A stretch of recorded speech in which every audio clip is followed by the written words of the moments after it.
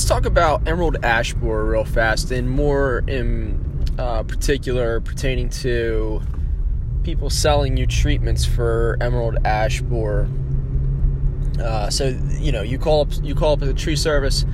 You say, hey, I have an ash tree. I think it's dying, or there's something wrong with it, or that there's emerald ash borer in it. And the sales rep comes out.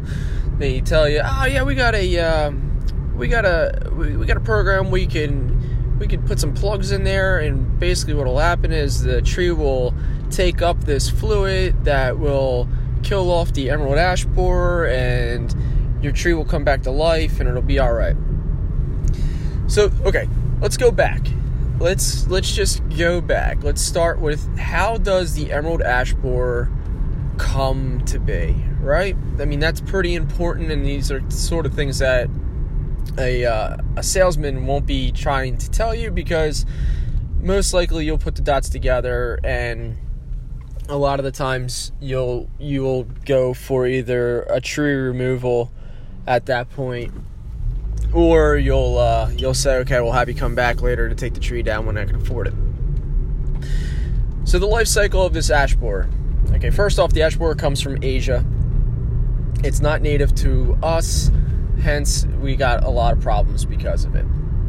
There's not that I know of anyway. There's no biological control to it. So we got to inject the trees, and we got to treat for them.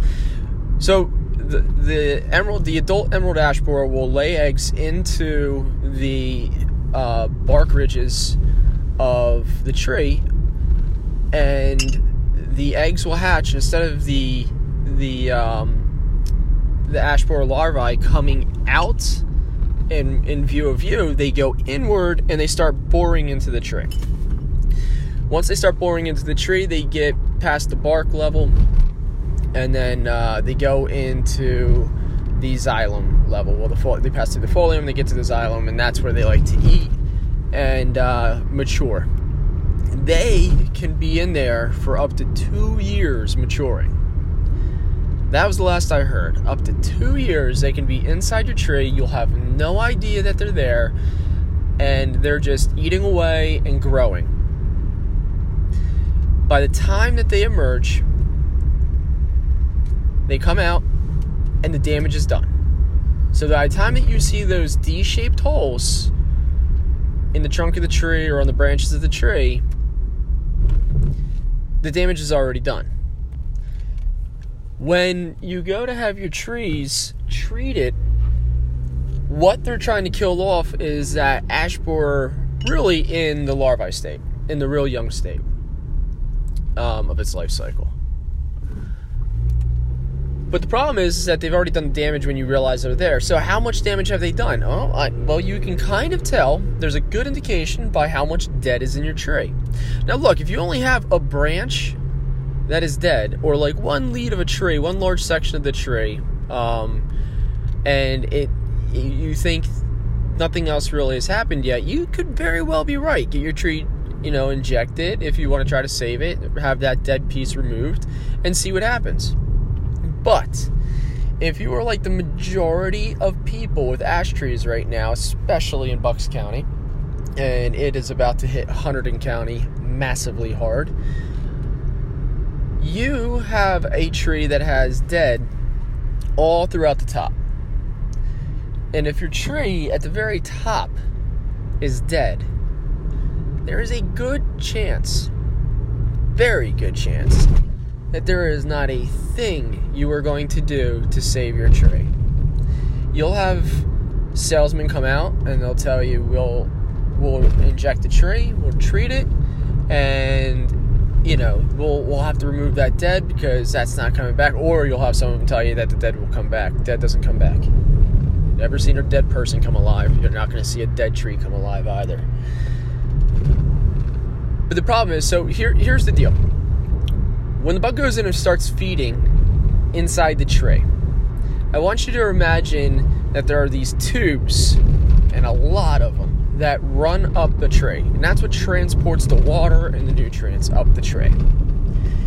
That's where the emerald ash borer's larvae like to eat and get mature. And while they're doing that, they're disrupting that water flow. The tree will then have a natural reaction to shut off that area where there's damage. It's a whole process called coat it. It's 4 steps. But in the 4 steps, basically, they're making chambers like walls. They're building walls to close off the damaged area. Now, that's like a double slam for the tree, right? So you already had a bug that completely disrupted the water flow. There's no way the water can now flow all the way up to the top of the tree or wherever it's going.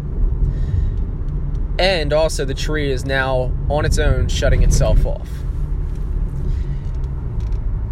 If there's enough damage or enough insect or emerald ash borer inside the tree, or the few that may be in there has disrupted the water enough in the main trunk of the tree, you have now effectively cut off the water source for the whole rest of the tree going up past that point. So you may see a lot of suckers start shooting out real low in the canopy or on the trunk. That's the tree's natural reaction saying, crap, there's something wrong here and I'm going to die if I don't do something. I need leaves to survive. I need to have sunlight. I need a way to process that sunlight through photosynthesis, so I need those leaves. So it's going to push out all this growth in a hopes, last-ditch effort basically, to survive, but it's going to fail. We don't have a way to keep those alive.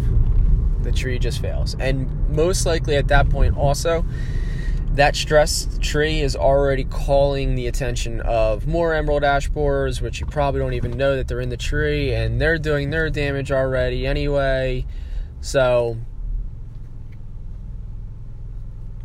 there's no point in trying.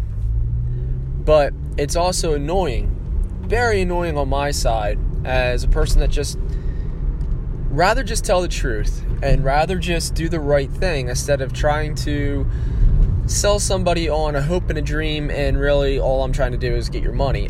You know what? I'd rather get your money by doing the right thing and succeed that way. It's a long-term success plan for a salesperson or anybody in the business of making money doing tree work. Don't fall for these sales reps that are basically just trying to get a hold of your money and run.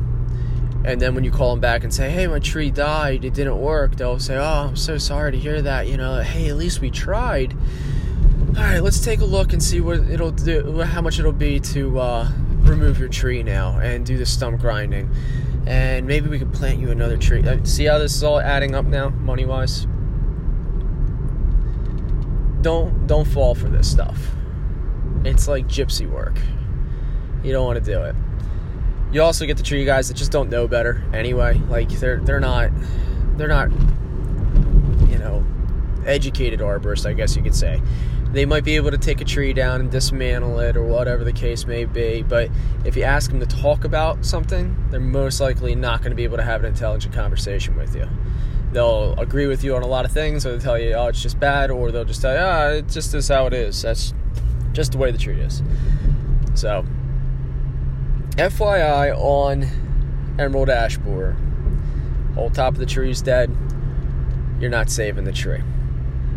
A ton of dead wood in the tree sporadically, you got a real problem. And most likely injections aren't going to do anything. And this isn't my opinion either. I mean, I've talked to IPM guys, spray guys that go out and do the injections, and the ones that have nothing to gain from taking somebody's money, so in other words just a common worker that has seen enough of it and done enough of them, they're telling the same story. They're saying the same thing. It just doesn't save anything.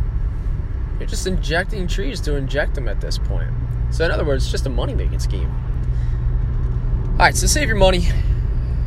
Watch what these sales reps are trying to sell you. It's not kosher. It's not a good way of doing business, and it definitely doesn't earn the trust of people towards this industry. And I'm more about, obviously the quality, the honesty, and earning people's trust before money. Trust before money. Honesty before money. So, all right. Hope that tip helps you guys out. See you on the next one.